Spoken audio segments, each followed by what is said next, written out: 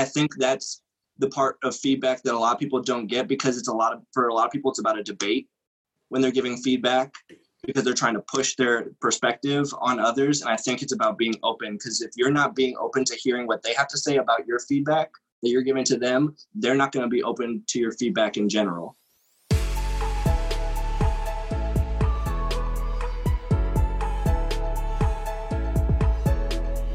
Hey everyone, welcome back to University. I'm Anne-Marie Tereso, your host.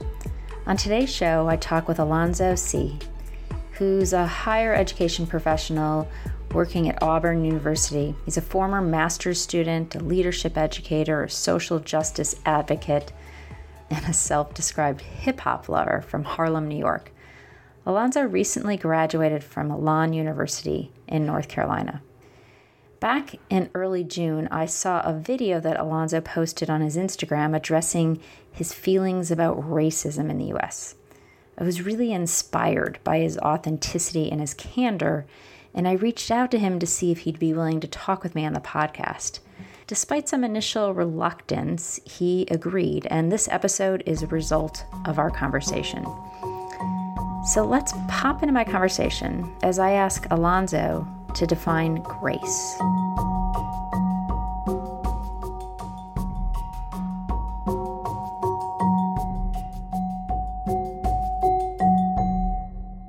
I would say that grace is a practice of leniency.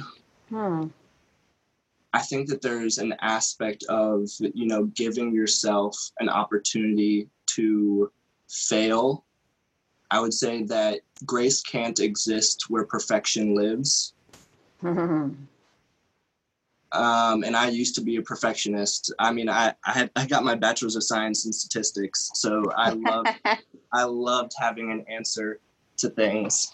It feels so safe and good. It feels so safe. There's very little change that happens. But I think that grace is the practice of leniency and giving yourself time to fail and time to learn and grow. Yeah. I've never had to define grace, but I'm actually happy you had me do that. As you were talking about it, I was thinking, what is grace? How do we hold it? Because I think we all hold it differently. And I do think there's a lot of words that I'm a wordy. I love looking up words. When I was a kid, I used to look through the dictionary for fun and define. It's so weird. But so defining words and breaking them down is super interesting to me. And it just struck me as you use the word, it's oh yeah, how do we all hold grace differently? Giving grace to ourselves, giving grace to others. And it's such a beautiful word, the word itself. But I really love what you said here. Grace cannot exist where perfection lives. And I think that's right, because in the need for perfection lies this desire to not allow any error or mistake. And even if I think about the way we are in the world right now. So now we're still living in COVID, and on top of COVID, we got all this stuff going on around racism and inequity in the world. Not that always hasn't been going on, but now it's risen to the surface. I define leadership as influence, and paying attention to how we're influencing one another matters. And I think it's fundamental that we treat ourselves the way we wish to treat others. I know that often the focus is treat others with kindness, treat others with kindness. Well, we can't actually do that if we don't embody what it means.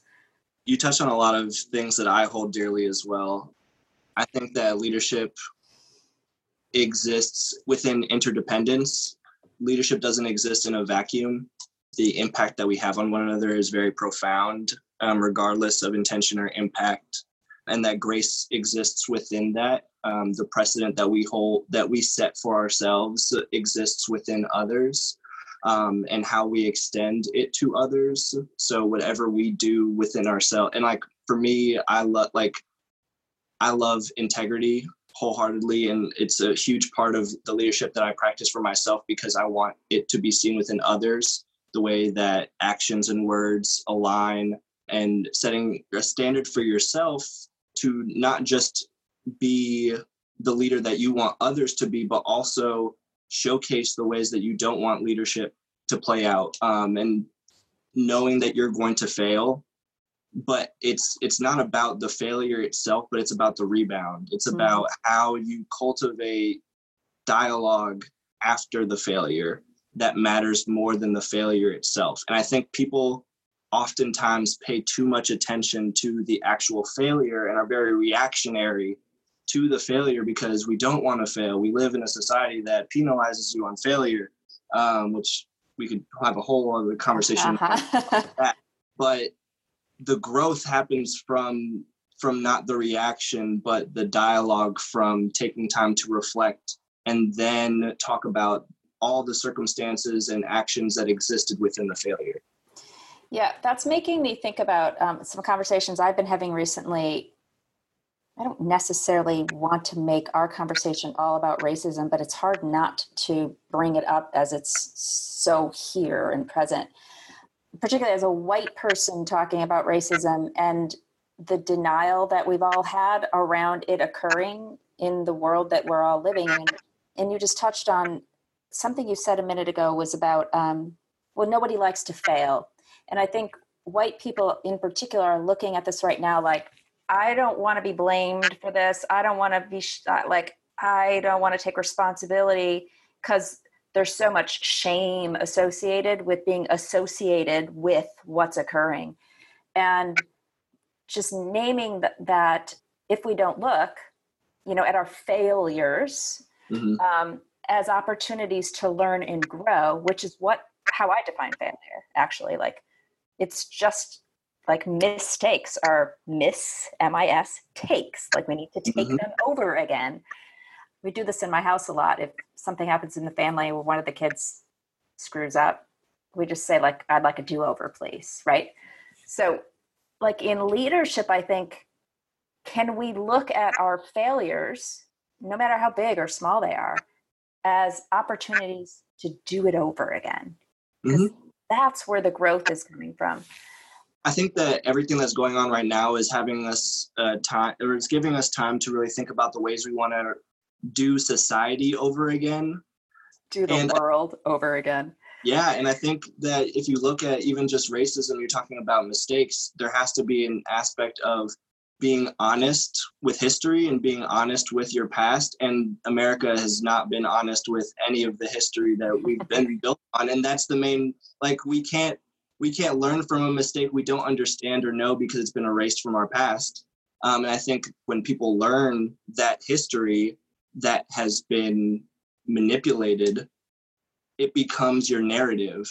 And that is what we're combating with. We're combating with the narrative that exists because it is convenient to some and hurtful and unjust to others. But the narrative is what our country is built on. And that's the scary part.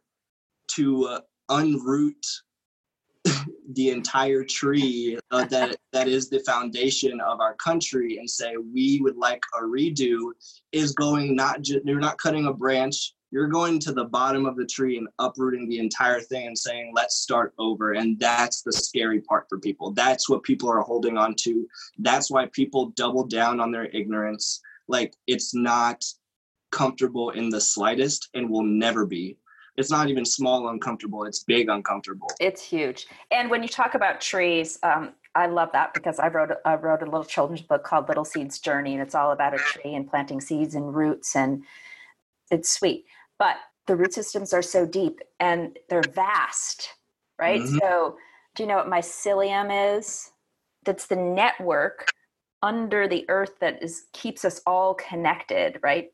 So like mushrooms are built on mycelium, and there's like this network that goes throughout the whole world. And that's what's going on here is, like, even uprooting the tree and getting the roots, there's still so much more in there that needs to be weeded out. And it is incredibly overwhelming to think about that.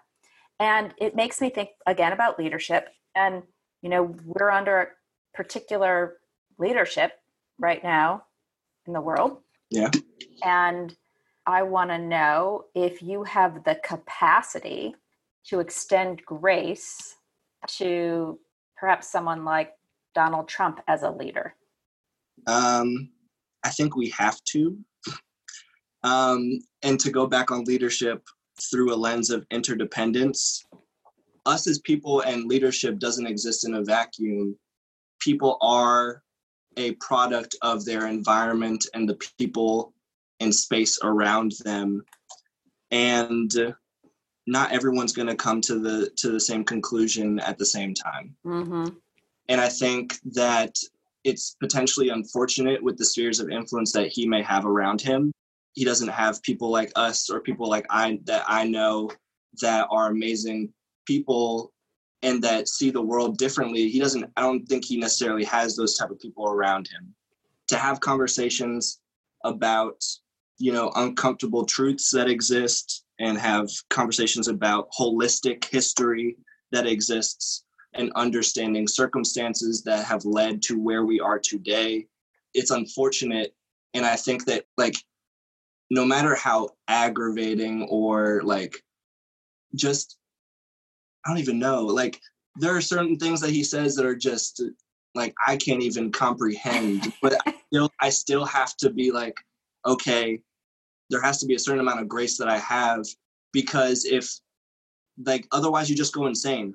If we don't give grace, then it just leads to more frustration than I think I would even have the capacity to deal with in my own body. But I also think, that adds on to certain responsibility that everyone has. Everyone has capacity to be a leader. And I think that that's part of the things that I love to teach within leadership is there may be people who don't exemplify leadership well. They may view it as management, which is more about power than it is actually about influence. Yes, right.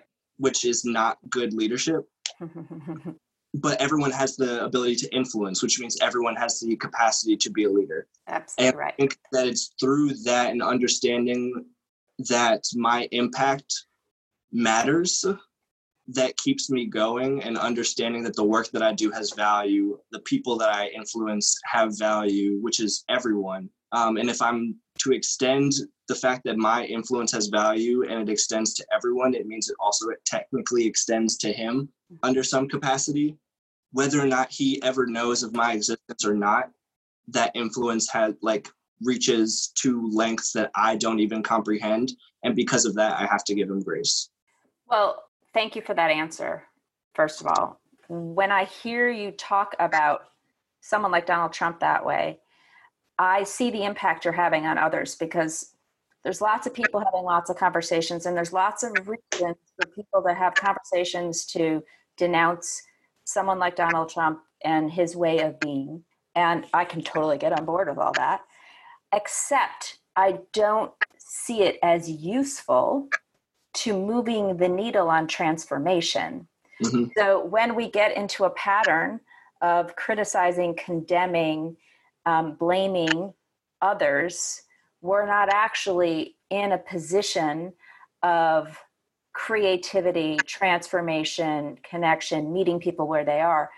And so while I can agree with, this is not my way of being, I don't actually align, I'm not in integrity with how he's leading or how he's being in the world, condemning, criticizing, blaming isn't going to actually shift. So the more I spend my energy, which, one of the things I teach in my leadership trainings is that blaming and criticizing comes from fear. Mm-hmm. And there's fear energy or there's challenger energy that comes from a place of trust. And so it sounds to me like you're really committed to spending more of your time in that place of trust, the challenging. And that's where grace lives, right? In that mm-hmm. trust. I trust that if I extend grace, that will ignite change more quickly than if I hadn't extended that same kind of grace. Yeah, exactly. And it also, when we blame people and when we put the onus on an individual person, we take our attention away from the environment. We take our attention away from the influence of others. We can't just put it on one person. Donald Trump wasn't just elected because he existed. No. there is a greater influence that existed that got him to where he is today. And to blame solely him is, I would say, irresponsible of us as leaders to really give him that much power. Like, the systems that exist, the environment that exists, our influence that exists is so much more powerful. And that has to be considered. So like when we talk about, I think us as people, we have to shift our attention from the independent society lens to the interdependent society lens in order to actually understand the profound impact that we have on one another, and that we can't just solely blame one person. Even though one person's actions may have had impact, that is not the entire story. This might sound strange, but I had some hope when he was elected because I was blown away. I was living in denial of that even being possible. And then when he was elected, I said, wow, this is really shining a light on the consciousness of our country. And it's something for us to be paying attention to. And it's something we've been able to sort of ignore. It's been under the radar, but now it's front and center. We can't ignore it anymore. And you're right. 55 million people voted for him. That's something. Or however many. I didn't get that number right, but it has to count for something. Like, we can't just neglect all of that influence. And I think that, when people say like the politics of it all, I mean, one side really ignored a good part of the influence that one man or his campaign had on a certain part of our country. They ignored a lot of that influence and that impact. That says a lot about, how we view our own impact, and are we able to impact everyone versus impacting some people. And I think that all of us as people have impact on everyone, but it's how you choose to see it.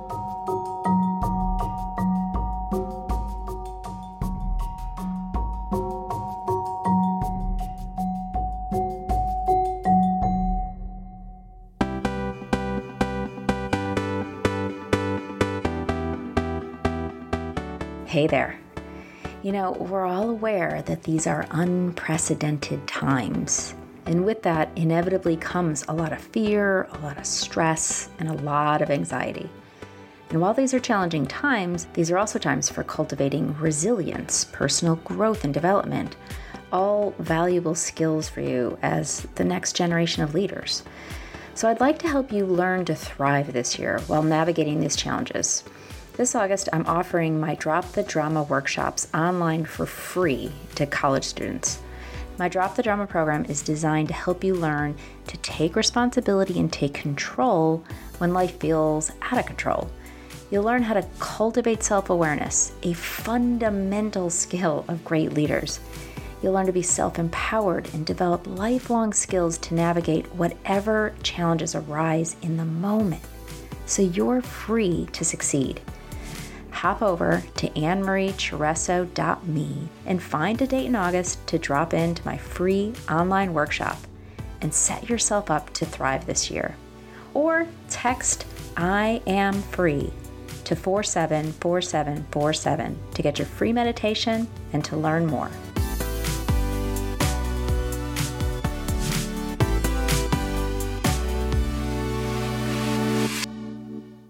Welcome back to University. You're listening to my conversation with Alonzo C.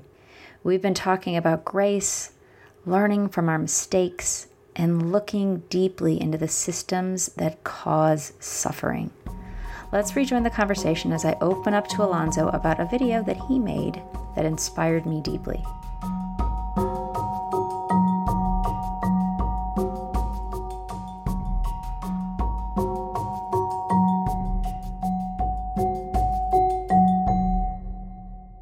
You had a huge impact on me because I know you from an Instagram video that you posted, I think it was somewhere around the end of May, speaking about your feelings about what was occurring around racism and inequity and all the uprising at that moment. And right, lots has happened since then. And I was moved by it. And, I don't even know you. I just reached out to you on Instagram. I figured you probably wouldn't even respond, and you did. So thank you. But that had an impact on me. It was I'm seeing lots of stuff on social media these days. And I think that video was probably 13 minutes long or something. So it was a fair chunk of time, we're scrolling through. And you grabbed me and you got my attention. And what you said, there's many things you said in there. You started with, I'm just tired, and I really had a lot of appreciation for that. And you sat, like you gave that a lot of breath. And I just sat with you watching you feel tired. And I got it in a way that I don't think I could have or would have gotten it any other way. It was really profound for me. And so this thing that you're talking about and that I say over and over again is, it doesn't matter if you're influencing one person or 100 million people, your influence matters. It's a domino effect. Mm-hmm. And we're speaking to one person, we're speaking to everyone.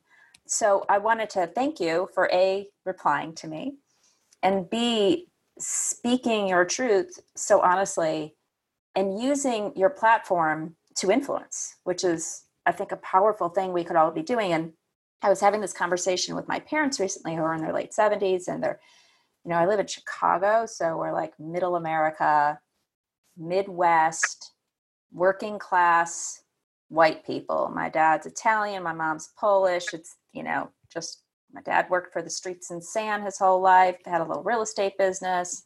Mom worked part-time at a bank. They're just simple people.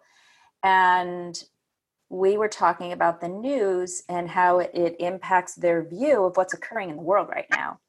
And I said, well, you're actually being fed the news from a bunch of white people, like in the media. And now Instagram and Facebook and all these social media platforms have opened us up to getting, now, of course, my parents aren't on Instagram. They're 78 years old. But like, I now have choice about where I place my attention and what I'm attending to and paying attention to. So yeah, it was impactful what you said on your video. I'm going to post it in the show notes when we do our podcast so others can hear you speak and hear what you have to say. And yeah, so thanks. That's what I wanted to say about all that. No, of course. I like to take the time to give to others. A lot of my mentors would say that sometimes I get to the point where I'm pouring from an empty cup, but I think that it comes from just who I want to be and how I see my influence playing out in the world. Again, like, it doesn't matter if I'm impacting one person or if I'm impacting another, but my presence or lack of presence in someone's life has impact. Like if I choose to reply or if I choose to not reply, that either option is impact. And I would rather opt in than opt out.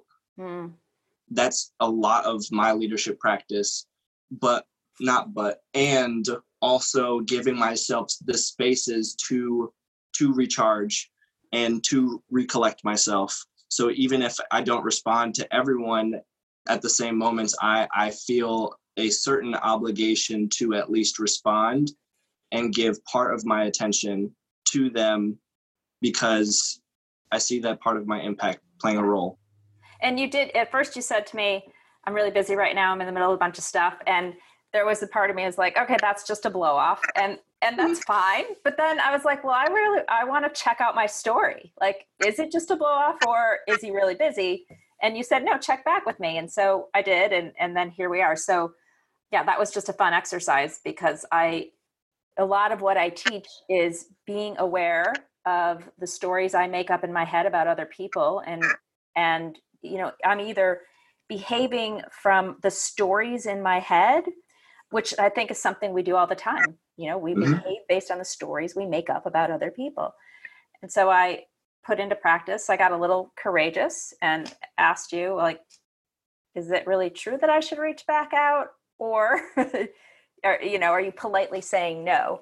So I thanks for playing that game with me because you came back. Yeah, I wanted you to reach back out. And part of me was also thinking, why is she reaching out to me? Like, was what I said really that profound? Like, I'm always thinking about that type of stuff. I think I was with coworkers when that came through. And I even asked them, I was like, should I reply? Because I'm always trying to, I'm trying to, like, am I too much in my head? Am I too much in my own head? Let me get a different perspective. I read them what you said to me, and they were like, oh, that seems really genuine. I think you should respond. And that led to, where we are today. So I think feedback, one of my mentors have always said, feedback is an act of love. I do too. And I always take those opportunities. I always take those opportunities to engage in feedback, because regardless of your feelings within it, it's going to help you. Like for me, I won't engage in feedback if I am apathetic. Mm-hmm. And I think that happens for a lot of people. Like, you won't engage in feedback if you don't have any feelings towards the cause. Mm-hmm.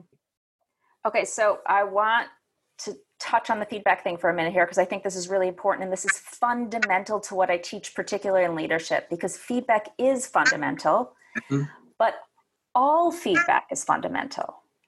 And I think what happens a lot is people like to give fluffy feedback, but they're not necessarily as interested in giving feedback that can be perceived as critical. So tell me a little bit about how you are in relationship to feedback.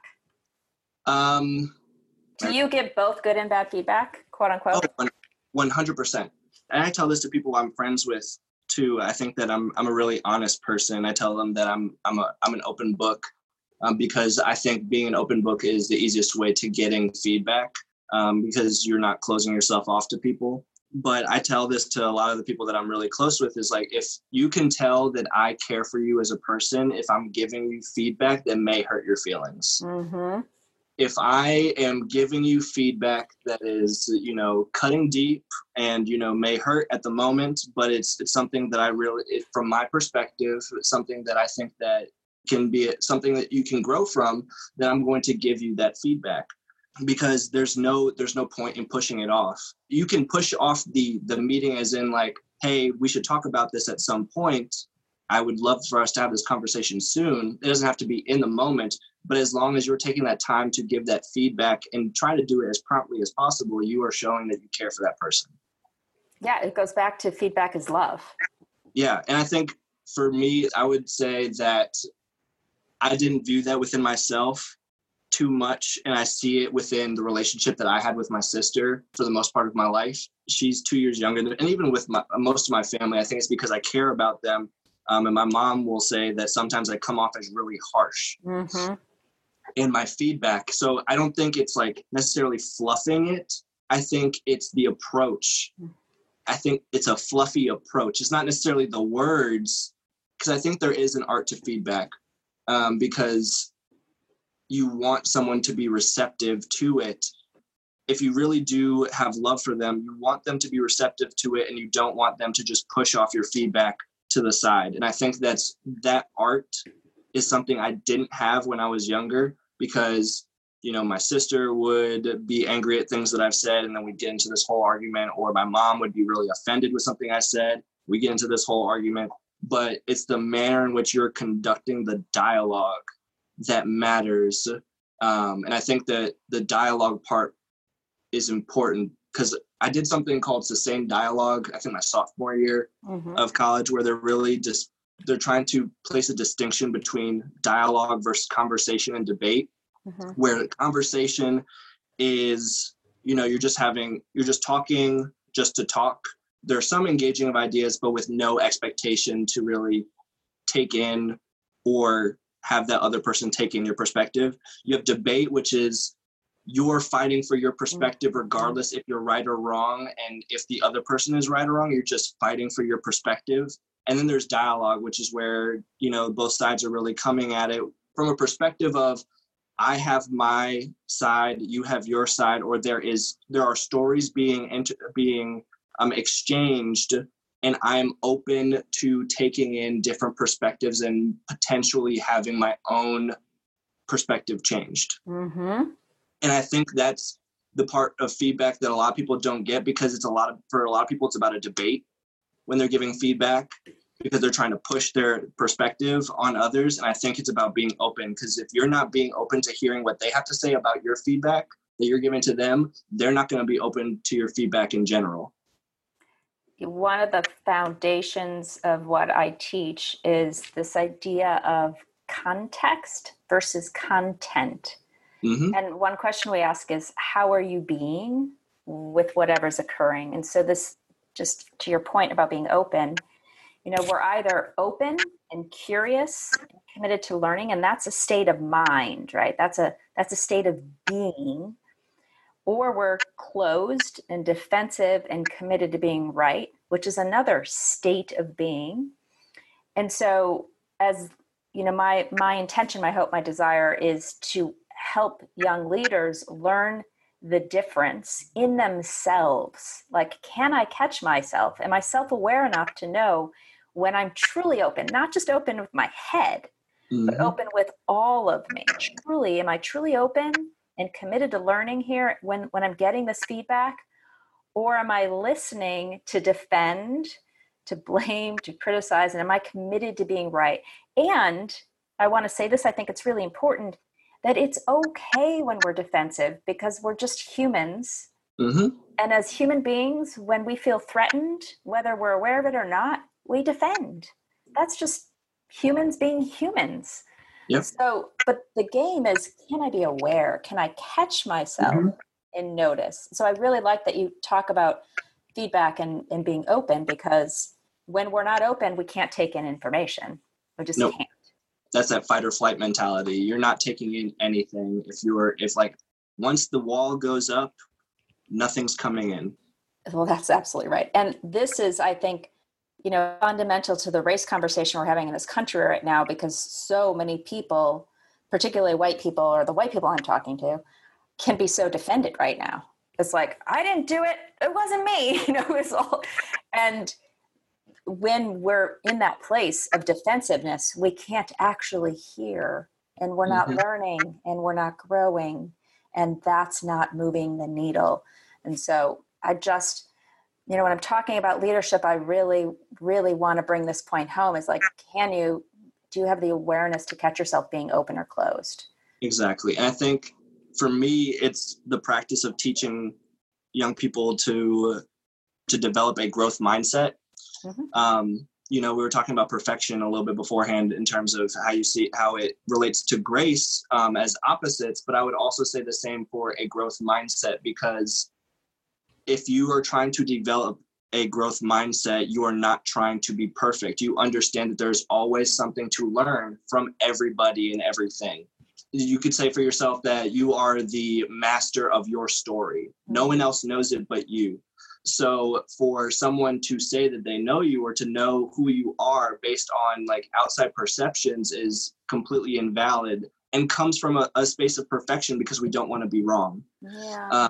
For us to really be growth mindful, we have to throw away perfection and be able to see others as the master of their own story, and also that there is something to be learned and something of value that someone else has that we don't. Yeah, being human is messy. It is really complicated. Yeah, it's not, there's no such thing as perfect. It's imperfect to be perfect,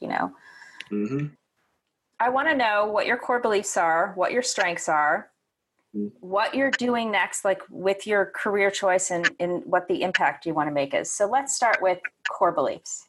Okay.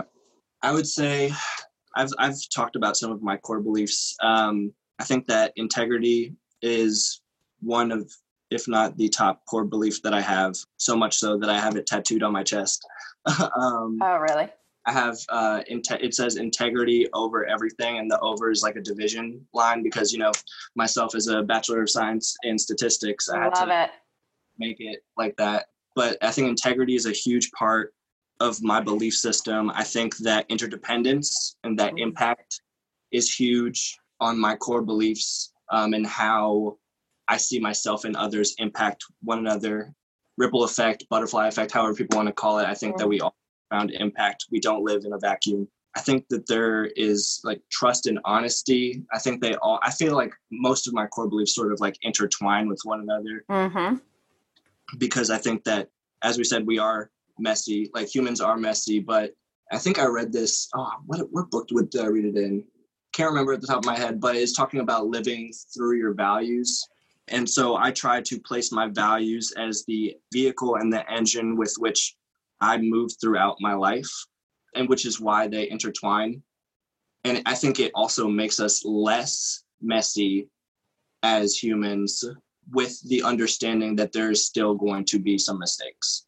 So honesty, trust, love is like the apathy is the worst thing that we can really do. I think MLK said it best when he was talking about the white model, because there is a sense of apathy with not wanting to pick a side and not wanting to care about something. And I think that you have to have some aspect of love in order to go throughout your life. I'm going to ask you to define integrity for me. Okay. For me, integrity is the alignment of your words and actions. And it is, again, a practice of making sure that what you do and what you say are not contradictory. Love that. What are some of your key strengths? I know that you identify, I think I've read somewhere that you identify with a relator, responsibility, woo, belief, and analytical. Say more about those. So those are my strengths through Clifton Strengths Finder. And I really do identify with those 5 strengths. Relator being that I like deep connections with other people. I think that there is so much you can learn from others, and that the deeper you dive into relationships, the more you learn and the more you grow as a person. I think responsibility talks to my own responsibility as a person within, my life, and talking to, that interdependence that I think that interdependence and that responsibility are really hand in hand in terms of how I view my place amongst everyone else. And that belief is just that ingraining of that aspect of my life. It's really, really set in there. Like how I believe the world operates through interdependence and through our responsibility as people is really core to how I operate. I think that is that belief system, and my belief system is that value system is how I operate through the world. Woo stands for winning others over, or winning over others. And I think for me, it has to do with, I would like to say that I'm approachable, and that I try to engage with everyone regardless of differences, and be someone that is able to talk to people of difference and talk to people across difference is something that I take pride in. And I think that also is a core part of who I am through my identities.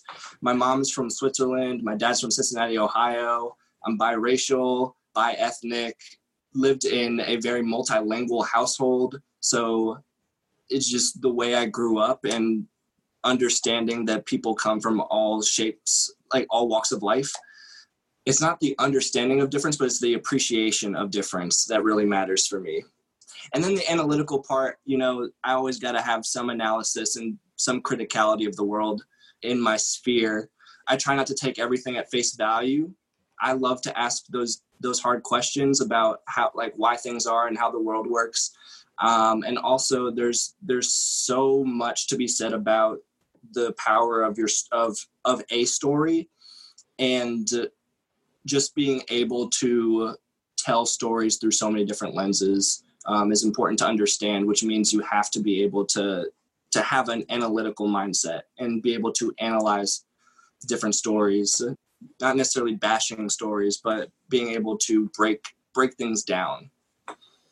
I used to tell folks at Elon when, I'm coming into student affairs with a statistics mindset, which to some people wouldn't make much sense.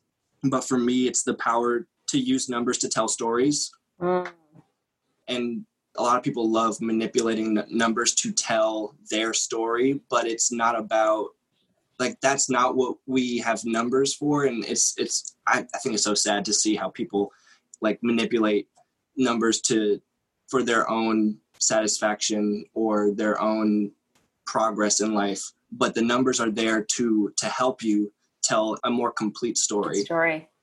It's so true. My husband's a numbers person and I'm not. It's not that I disrespect the number. It's just like, I don't think in terms of numbers. And in conversations, he'll say percentages and facts and, he's analytical. And it's always of such service to me. Like there's something I relax into when I'm hearing numbers. So I appreciate the analytical mind that has the ability to do that. Numbers are just so important. I think we spend a lot of time in society talking about people who are people who can't read. And I think there's also something to be said about people who don't understand like the numbers as well. Like it's just fascinating to me. All right. So you're moving on in the world. We're about to wrap up. Tell me what you're going to be doing. You're going to be teaching at Auburn. So I'll be working as a staff member within student involvement, within leadership programs, helping to supervise the students that really lead our leadership development program here at Auburn. So myself and another coordinator, we're taking on that task of really helping to push our students and the students of the institution of Auburn to really think about leadership really critically and think about how do they think about their own role as a person and how does that showcase itself within their leadership practice. So we just got here within our first months of doing this. And it's been a really good month so far of just learning the role and getting to meet our students. And I'm really excited for the work that we're going to be able to do, especially with all the change that is happening and how important leadership is within change that is going on. I'm really excited about this work. Well, you've had a major impact on me, and I have a lot of gratitude for who you are and how you show up in the world and the leader that I see you to be. And I wish you tremendous amount of luck. And I think whoever you're impacting over there is in good hands. I can see that. Thank you so much. Take care.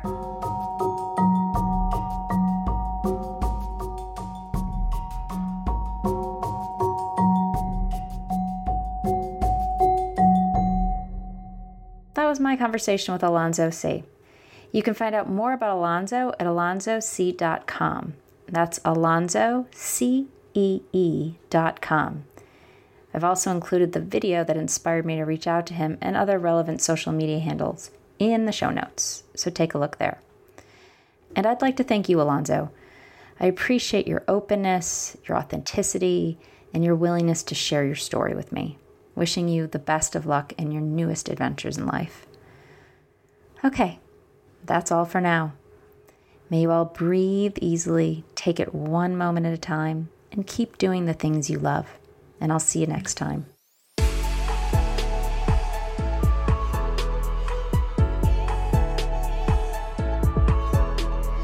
The university's executive producer is Tyler Green of thestoryproducer.com. This podcast is also produced and edited by Katie Clarkson. The university team also includes Marcia Craig, Ashwath Narayanan from Culture Media, Adam Harris, and Kim Redding. University is a production of Bring It Home, founded by Anne-Marie Chereso.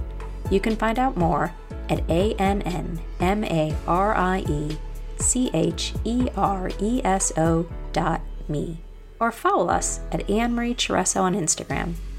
And finally, don't forget to subscribe to this show on your favorite podcast app and write us a review. It really does help us have more of an impact in the world. Thanks so much for listening in, and I look forward to seeing you next time.